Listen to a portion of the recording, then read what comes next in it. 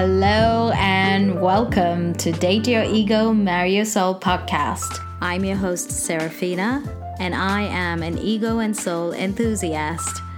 We can no longer be strangers to our egos and how they function.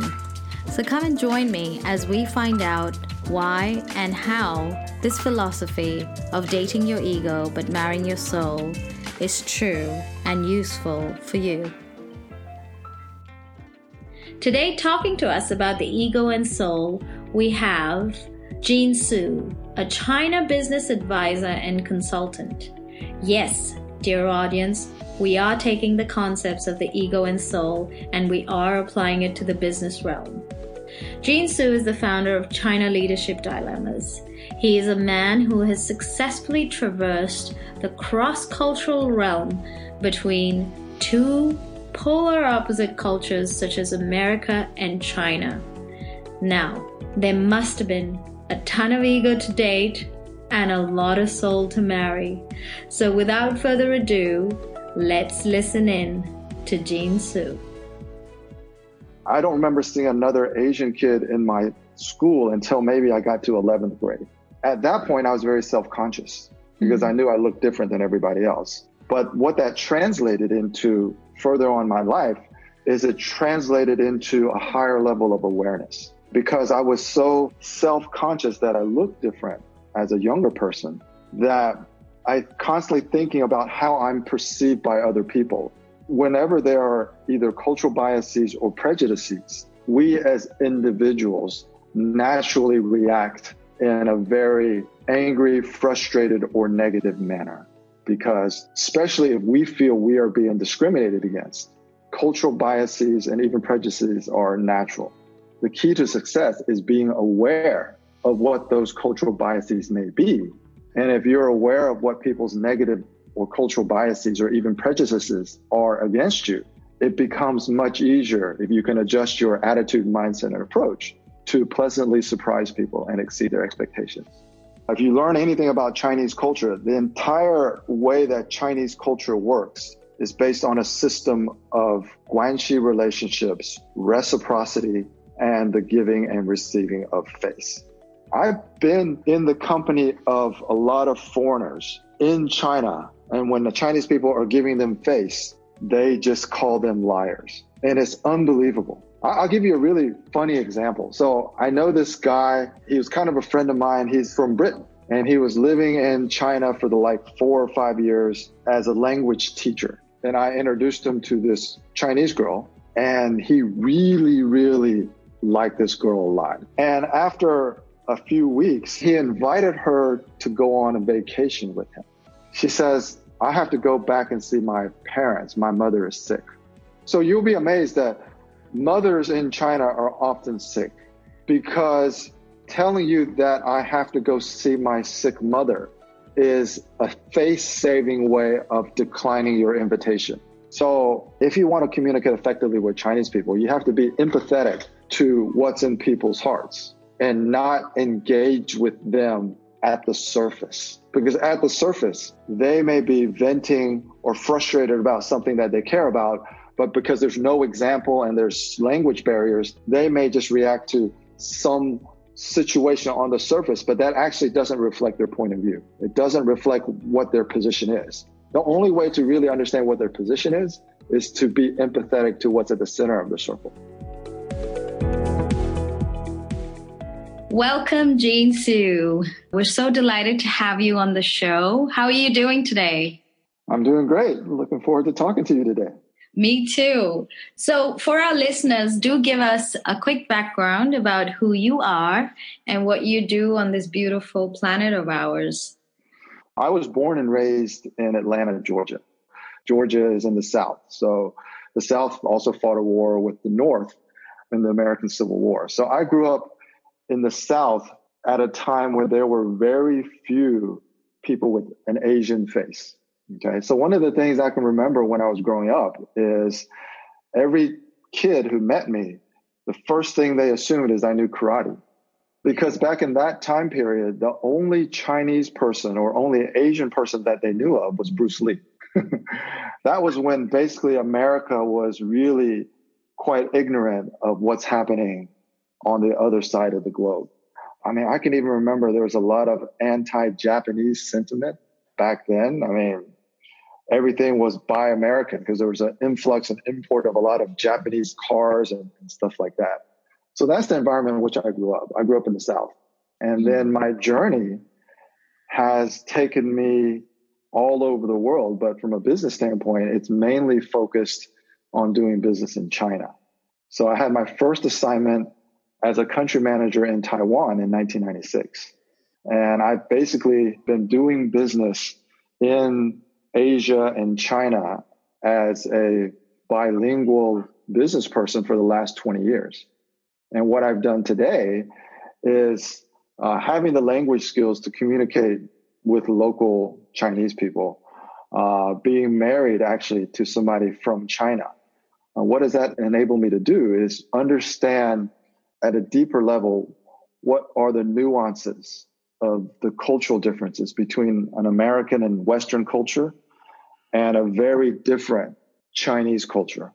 And that is now part of my business. So my business called EME China Consultants is all focused around one thing. And that one thing is what I call a China leadership dilemma. For those who are in the technology field, Clayton Christensen in the late 90s wrote a book called The Innovator's Dilemma.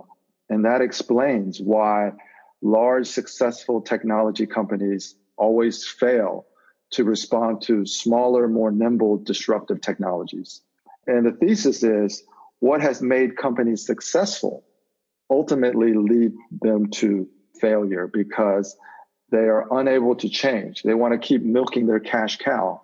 And then some disruptive technology comes on board and the incumbents are disrupted.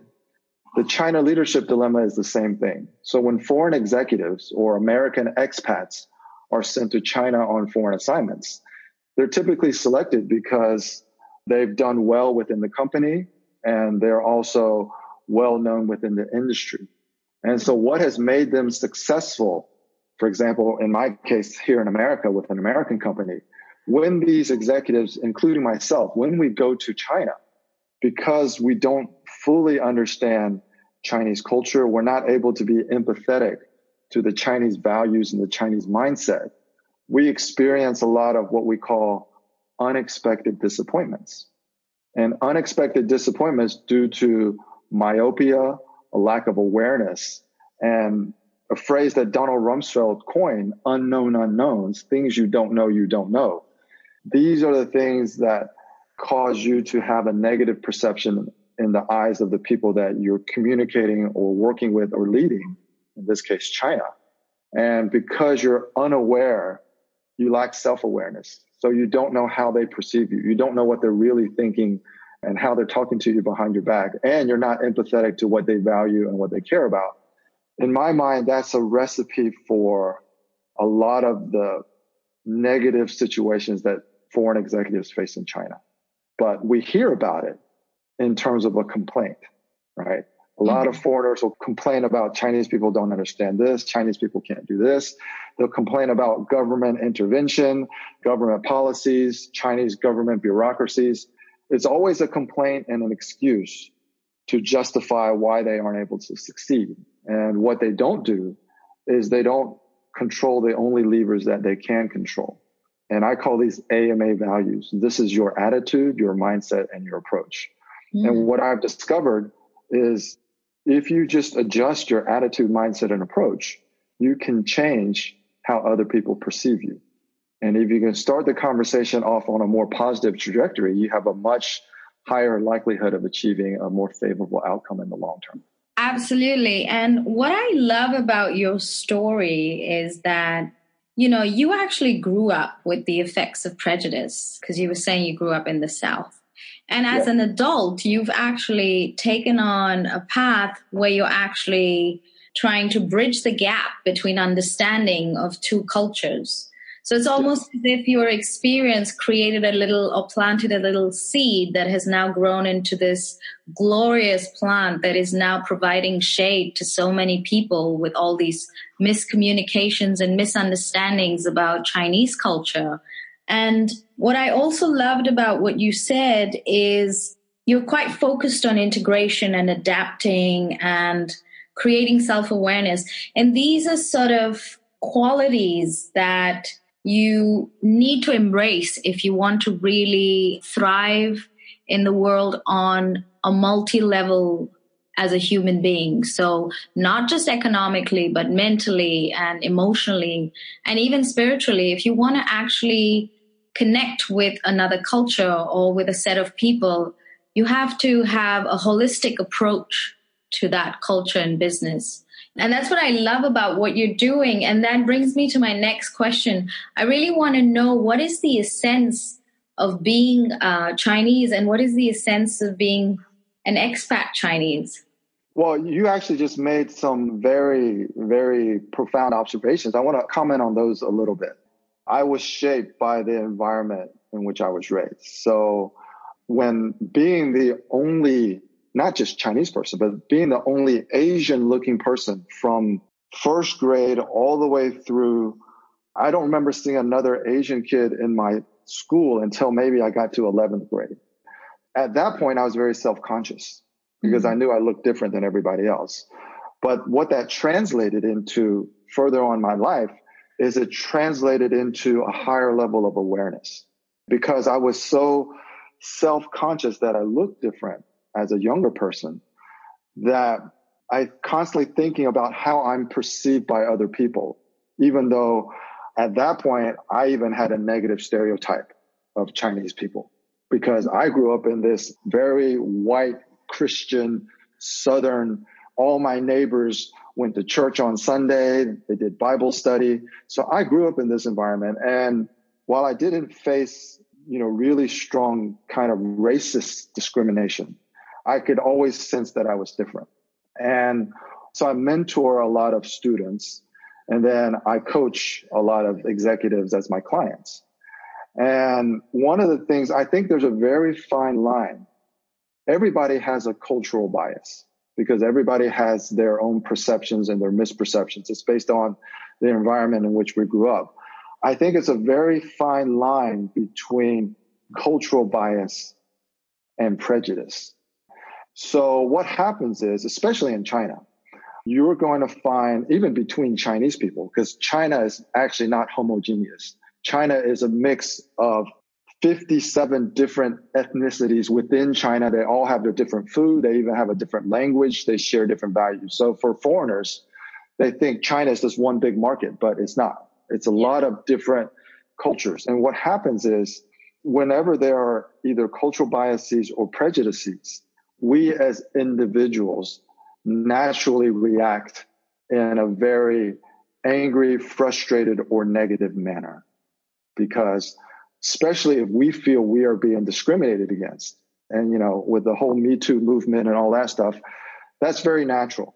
But from a business standpoint, whether I'm coaching or advising my clients who are Americans or Europeans, or if I'm advising the other side, which is Chinese executives, I always tell them that cultural biases and even prejudices are natural. And the key is actually not to react to it at all. And the key is actually not only to not react to it, but actually, and this is part of emotional intelligence, is actually to not even let it bother you, which means that we come from different cultural backgrounds. I'm just going to assume that you have some natural cultural biases against me because either I'm an American or I'm a Chinese American or I'm a male. And the key to success is not judging people or criticizing people for their cultural biases. The key to success is being aware of what those cultural biases may be.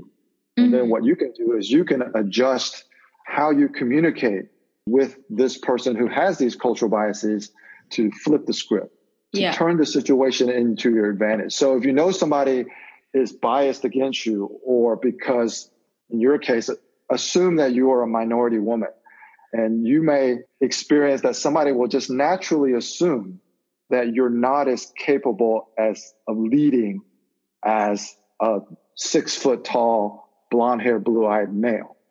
Instead of being angry about that, just surprise the people who have those biases. because it's almost like salesmanship. The key to successful sales is always to exceed the customer's expectations. And if you're aware of what people's negative or cultural biases or even prejudices are against you, it becomes much easier if you can adjust your attitude, mindset, and approach to pleasantly surprise people and exceed their expectations. And that's an advantage that most people fail to create because their immediate reaction to any cultural bias is a negative reflection. I think, yes. And I think there are lots of parallels with what you've just said, especially when it comes to the AMAs and wanting to even cultivate them and our theme. So Date Your Ego, Marry Your Soul is an effort to sort of explain why there is so much violence in the world, or why there is prejudice and why people suffer as a result of their attitudes towards each other. I think when you're very recognized with your ego, you tend to also believe or assume a negative intention from the opposite side. Like you said, if someone has a cultural bias, the best thing and the most emotionally intelligent thing is not to react at all. But if you're very invested with your ego, it's very hard not to get emotional about such stuff.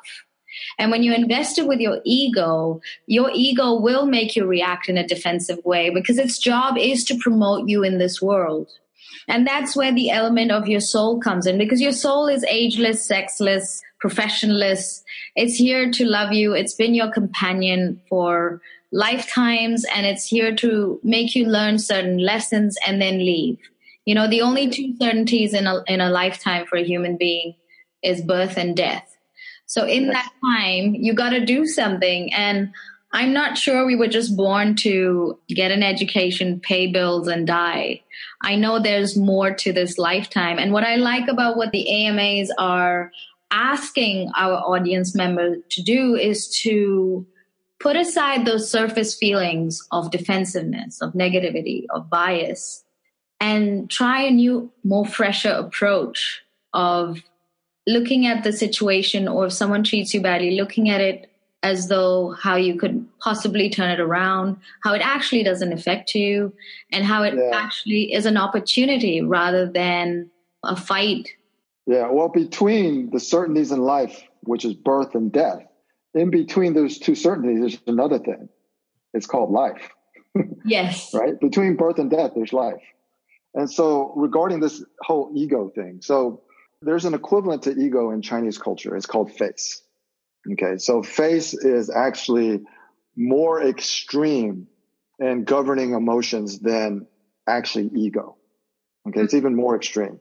If you learn anything about Chinese culture, the entire way that Chinese culture works is based on a system of guanxi relationships, reciprocity, and the giving and receiving of face.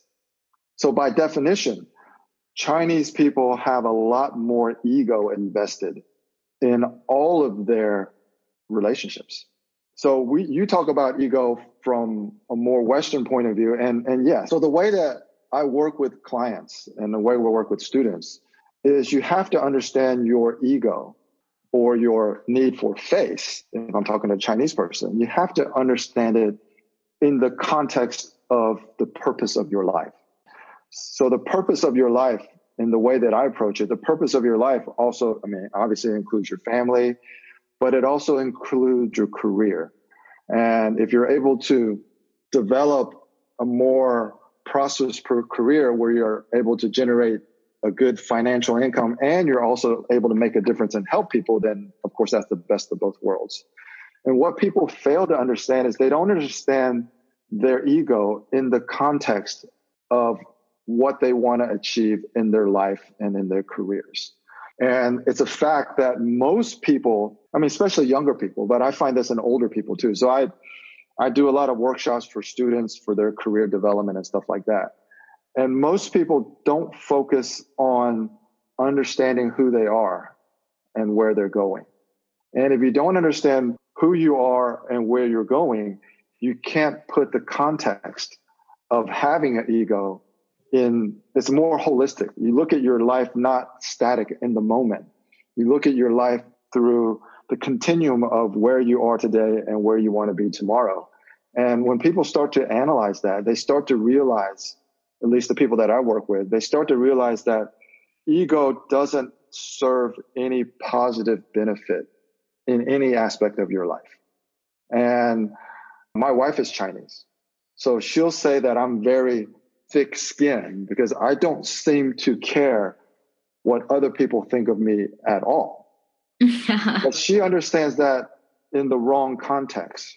She thinks that sometimes I'm not saving my face. I don't care about my face. I'm doing something that might be actually embarrassing. But if I'm looking at this thing holistically, I know exactly who I am. I know exactly what my values are.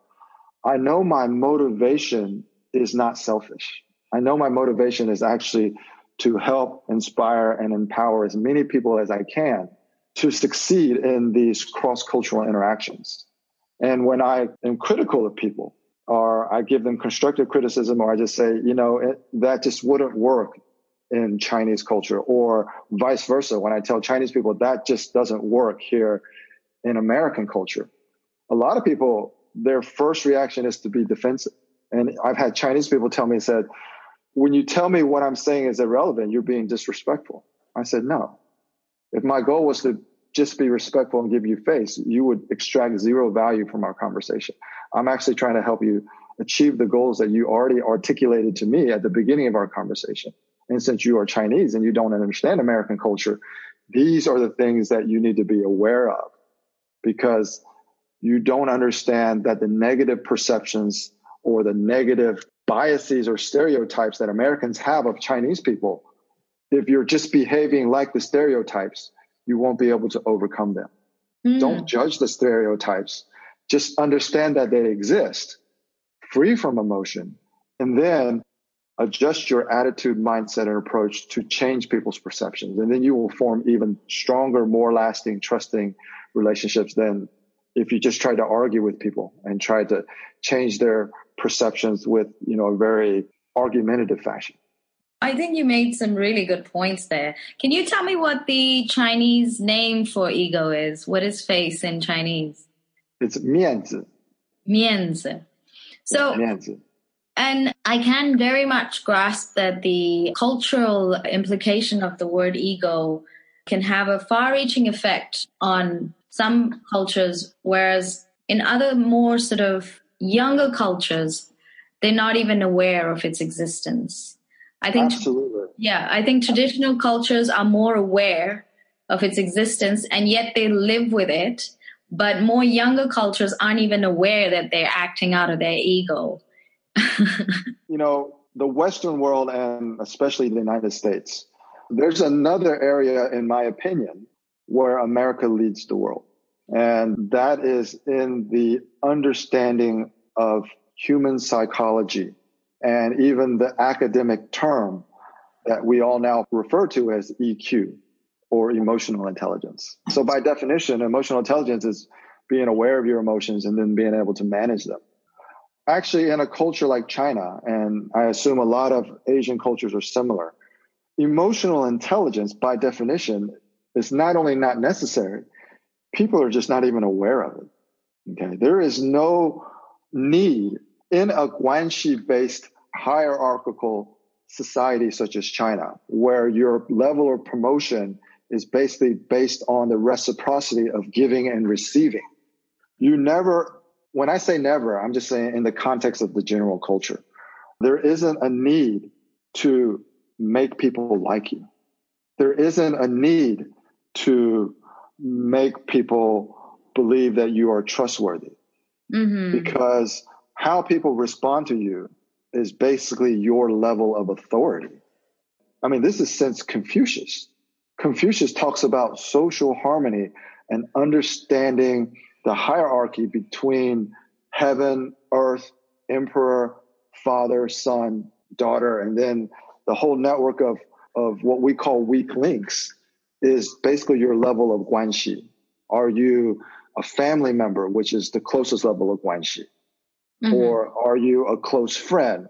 Are you just an associate, or do you have no Guanxi? You're just a stranger. And depending on the level of Guanxi, there will be a different behavioral response or reaction. In Western culture, especially in the United States, we talk about fairness. Everybody talks about fairness. And one of the things that I've observed is that fairness is a matter of context. Everybody believes they are treated unfairly because nobody is looking at things in the context of how people and different things work together. And when people start to talk about fairness, whether it's Chinese people talking to their American expat managers who have come over, or it's Americans talking about things that the government has mandated or restricted when they go to China, I always tell my clients and my students that fairness, or what you believe is fair, is irrelevant. Whatever the macro environment is, whatever people's biases are, it is what it is. In order for you to be successful, you just need to be aware of it. If you're self-aware and you're empathetic, if you have these, what I call essential soft skills that matter, then basically you have within your control the ability to, I use this word with caution, you have the ability to manipulate any situation to be more favorable to you. I do understand that you're coming from a very much China leadership dilemma point of view, but I do believe that this idea of judgment and fairness can only occur when people get a little too carried away with their pride, knowing and thinking that they know best. They don't. Ego, yeah. Yeah. It's a very ego-driven process. Judgment is a very ego-driven process. And so I think from everything you've said, what I'd like to really learn from you, because you're so knowledgeable about such an ancient culture on two sides of the world, really, I'd really like to go back to my question about what is the essence of being Chinese and what is the essence of being an international Chinese person? Well, actually, that's an interesting question. Your most formidable years, the environment in which you grew up. So Chinese people from mainland China, they become international business travelers. They become global citizens. There are so many Chinese who now invest abroad, buy property abroad and move their kids and their families abroad. I mean, some of the main destinations is Southern California, Australia, New Zealand, even the UK. I mean, so it's really hard to just quantify the difference between me being a global Chinese citizen or a global American citizen and a Chinese person who has a lot of global ties and global experiences. It all comes down, in my opinion, fundamentally to cultural differences. Cultural differences lead to value differences, and value differences lead to a different set of priorities. And the biggest difference is Chinese people from mainland China who grew up in that environment, even if they've spent 20 years living abroad, they can't get rid of what you call ego, which means they care more about their face than the results or the outcome. Now, of course, that's a general statement. There's also, because they grew up in mainland China, which is completely different than the United States. So if anybody actually studies cultural differences, Gert Hofstede has measured every country on all of these different cultural dimensions: uncertainty, avoidance, power, distance, and all of this stuff. And if you look at these charts, China and America are always at opposite ends of the spectrum along almost every cultural dimension that this person, Hofstede, has tried to measure. That's all fine and great from an academic point of view, but from a practical point of view, you just have to understand that I would almost argue that across cultural differences like those between America and China, there are almost no such thing as universal values. So most people who are spiritual, who are religious, always believe that certain values are universal.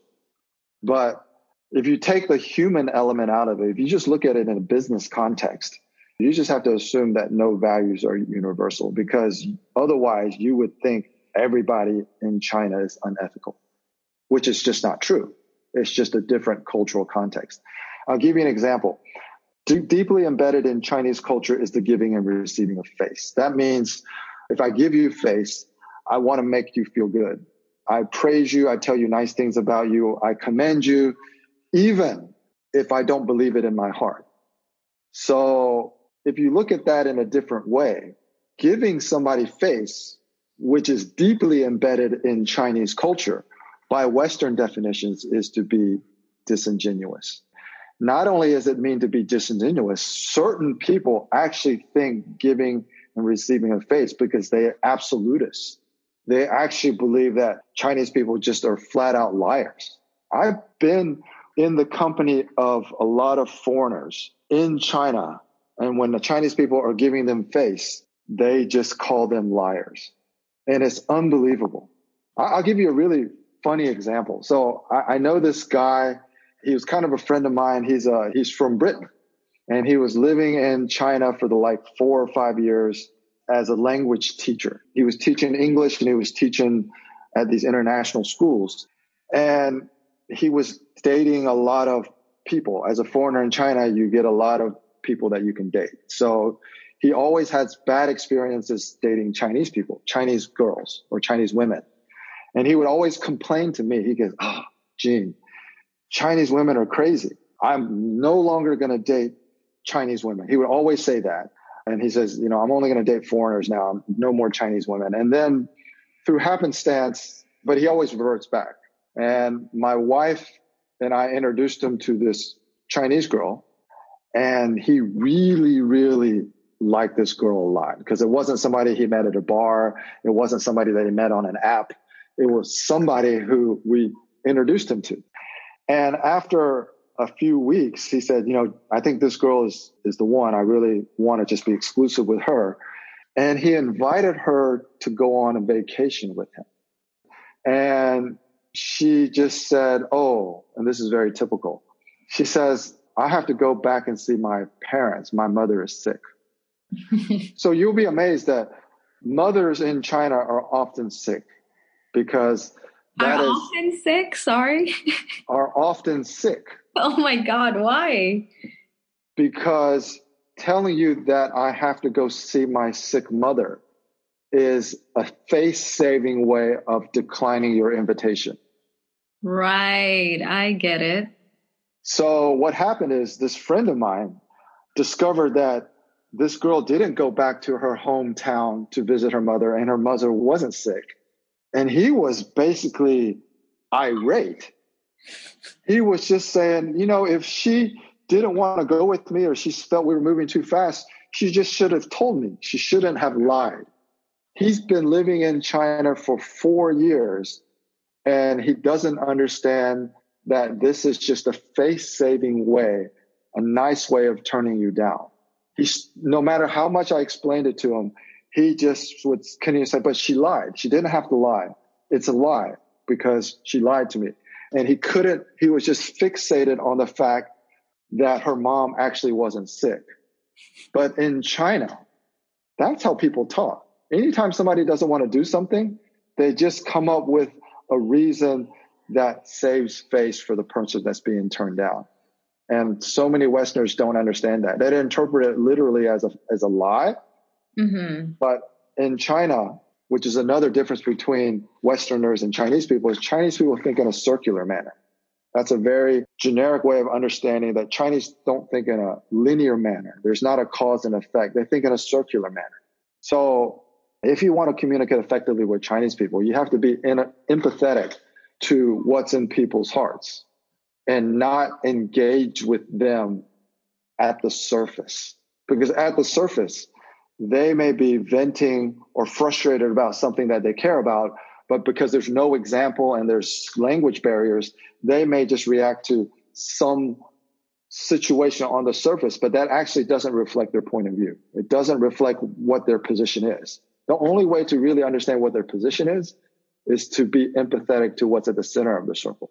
That's the mistake that most foreigners make. They react to confrontation or things that are potentially confrontational as opposed to being empathetic to what actually people think and feel. And if you can do that, you can actually avoid an escalation of disagreements into an argument or a fight. Yes, I agree. Being empathetic is also the way to integration ultimately. But I think your patience levels, and if you've entered a completely different world of understanding, your patient levels can be really tested if the people you're interacting with don't think in a similar manner to you. But then, like you said, knowledge is key, and knowledge is the most important tool here. Because if you understand that Chinese people think in a circular way, you won't expect them to react in a certain way. So you'll be fine with it. I would say awareness is key.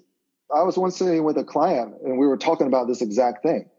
And since I've been doing business in China for, 20 years, they say, how do you manage the frustration when Chinese people, or they say, do you get frustrated when the employees that you lead in China, et cetera, are behaving this way? And I said, no. And I remember she says, how do you do that? I said, well, I never get frustrated because I already expect people to behave that way. I do believe that ultimately, whether you're Chinese or American Chinese or Italian or American or English, beyond your cultural differences, there is still a language of the heart. And I believe this with life experience, and I believe this with my whole life, really. I think there's a certain percentage of the world that operates on a surface level, and that is to be expected, given the economic focus we're seeing around the globe. That is to be expected. But I do believe there's a large percentage that still operates on the quality of just being human and can communicate on that level. And I think that's what this show is most about, how we can transcend our differences through identifying with our soul qualities. So we find more commonality, because ultimately everyone's on a journey, whether you're doing business, whether you're a doctor, whether you're just a wife, whichever country you're living in, you're on this journey, and everybody's trying to get somewhere. Like you said, between birth and death, there's life. And it's the quality of that life. And it's what you do with that time and how you feel in that time. Yeah, actually, I think we're saying almost the exact same thing. If people from whatever cultural differences, whatever value differences, whatever country, if they want to communicate more effectively with each other, they want to build stronger relationships, the key is connecting in the heart, right? So what happens is, if you use Americans in China as an example, most Americans aren't connecting with the heart. They're connecting with what surrounds the heart, which is just a reaction. So what I'm actually advising my clients, in this case, my American clients doing business in China, yes, I use the word empathy, but I'm actually advising them exactly what you're saying. They have to connect with Chinese people at a deeper spiritual, soulful level. And you can't do that if, number one, you don't care what they care about. And number two, if you don't understand what they care about. We just use empathy as a broad term that encapsulates all of that, but it's basically saying the same thing in a different way. It's just you have to connect with people at the heart and soul of who they are. And you can't do that if you're unwilling to listen, and if you don't, like we said, put your ego to one side. And if you're unable to be non-judgmental, it makes it almost impossible. Ego, judgment, all of these things erect barriers between you and somebody else's heart. Mm-hmm. And that's the way that I look at it. I love that you're incorporating that into the business world and giving them actual tools that they can use to make that relationship more holistic. I want to know, what is the one thing that you do to love and appreciate yourself? Well, to love and appreciate myself, one of the things that I've developed over time, because I really focus on self-awareness, understanding myself, understanding who I am and where I want to go, and empathy, which is understanding other people. What that has done is that has given me a level of optimism and positivity about where I'm currently am in my life and where I'm in the journey that I'm on and where I'm going. So having that framework where I don't, relative to a lot of people that I coach, I don't have that ego. I don't have that need for face because I've eliminated the triggers of negative emotions almost completely out of my life. This enables me to feel really positive and optimistic about where I am and who I am and where I'm going. And this is our first time kind of communicating, but if we work with each other or were around each other on a regular basis, you would experience that I'm always, relatively speaking, I'm always more positive and more optimistic. There's always two sides to every story. And it's not that I don't look at things that potentially could cause negative outcomes. Of course I do. But I always put it in the context of what can I do to affect change in a positive direction. So it's almost like there's a Chinese saying where every crisis is an opportunity. Okay? Yeah. That's just a very cliche phrase to not be so, overly absorbed in a crisis where you can't function. That phrase is trying to give people a different way of looking at things that are happening that may put your life into crisis mode. People always look in hindsight. And when they see disruptions in their life, I had a lot of disruptions in my life, really negative, bad things that have happened. I've lost a child in childbirth. I've had a DUI where I had a mild concussion and lost memory and had to withdraw from school that I was going to. I've been laid off. I've been divorced. A lot of negative things have happened in my life. But in hindsight, the way that I reacted, adjusted, and overcome those negative things have put me on the path to where I am today. It's almost a strange kind of spiritual thing.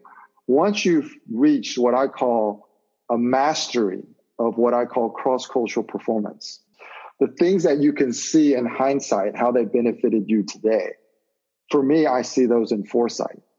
The things that are not creating a financial advantage for me, the things that are actually can be perceived as a short-term setback, I see these forward-looking. In foresight, I can see how these connections and these situations are still building the character that I'm trying to develop, shape me into the person that I want to become, and help me be more proficient in my craft of helping other people develop these essential soft skills that matter. So when I look at things in foresight, because I am aware of how things manifested in hindsight, this continuity of my journey from where I came from to where I am today to where I'm going, this continuity gives me peace and balance. And that's the best way that I can describe it. And right. I can't say I've helped a lot of people, but I've helped several people look at their life in a different context, look at their careers, look at their behaviors, and especially look at their attitude, mindset, and approach in a different context. And when they start to make those adjustments, if they don't see it in foresight, they at least can start to feel the differences and how people around them respond to them. And I think from that very insightful answer, what I'm getting for my audience is that you can be in a very focused job, career, trajectory, and still figure out a more holistic way to manage your interactions in the world. And a cross-cultural opportunity is a gateway to deepen that holistic connection with humanity. It's nothing else. Every challenge that you come across, not just in a cross-cultural context, but also in life, in work, is an opportunity to actually make a more holistic connection. You don't have to give up on your holistic side for a career. You just don't. That doesn't have to be the case. And in fact, from your life, we can see that it's benefited you, because you're making choices that are allowing you to not only earn money, but also help people while you're doing that. Yeah, I think we're saying the exact same thing. You use the word holistic. I use the word balance. So I talk a lot about, I have these tools that I give my students and my clients. It's called the Balance of Extremes Cross-Cultural Performance Analysis, or BOE for short. Mm-hmm. And holistic is actually a better word. Actually, I just recently wrote an article and you just reminded me of this. So a lot of people talk about ways to improve their life and their business, their leadership qualities. Mm-hmm. And one of the things that, especially in a cross-cultural situation, they talk about things like emotional intelligence, and they talk about things like cultural intelligence. And everything can have an intelligence at the end of it, and it describes some aspect of who you are. I just sent you a LinkedIn request. The last article that I wrote happened to be an article called Holistic Intelligence. And I think that might actually be very interesting to your readers or your audience, because I talk about exactly what you're talking about. If you look at every discipline by itself, whether it's emotional intelligence or cultural intelligence, it's very difficult for that to lead to any change or make any difference. You know, just consuming content and then saying, oh yeah, that makes sense. But how does that affect your life? How does that change behavior? In my experience, only for very few people does it actually make a difference. So in my cross-cultural performance training, I've tried to take what you would call a more holistic approach, because we need to just focus on what we understand in the context of people we interact with and the larger environment. And we have to understand that in context. And then we have to figure out what adjustments that we can make that are easily controllable. If you have too many things that are too theoretical, you can't find the balance of how to incorporate that into who you are. I've simplified it. I basically say there are 3 things that you can adjust: your attitude, your mindset, and approach.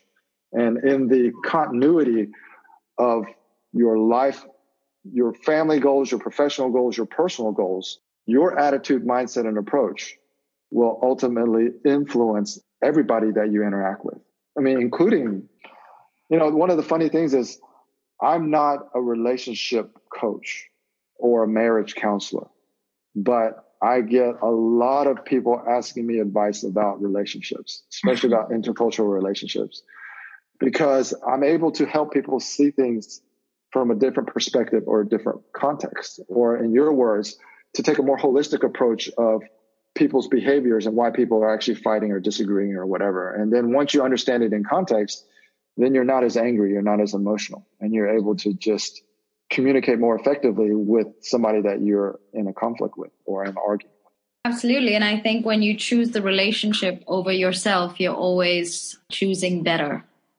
I do believe that. And I do believe where there is love, that is always the right choice. That's all we have time for today, but I'd really like our listeners to know how they can reach you. What is the best place to get in touch with some of your work and articles? Could you please tell us? Well, the name of my company is called EME China Consultants. So the web address is just emechina.us.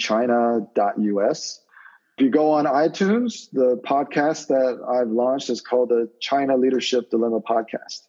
So if you just go to my website or go to my podcast, you'll see ways to connect with me. There's also a Facebook group called CLD Nation. There's also a YouTube channel where you can see all of my vlogs and behind the scenes of all the videos and lessons that I do.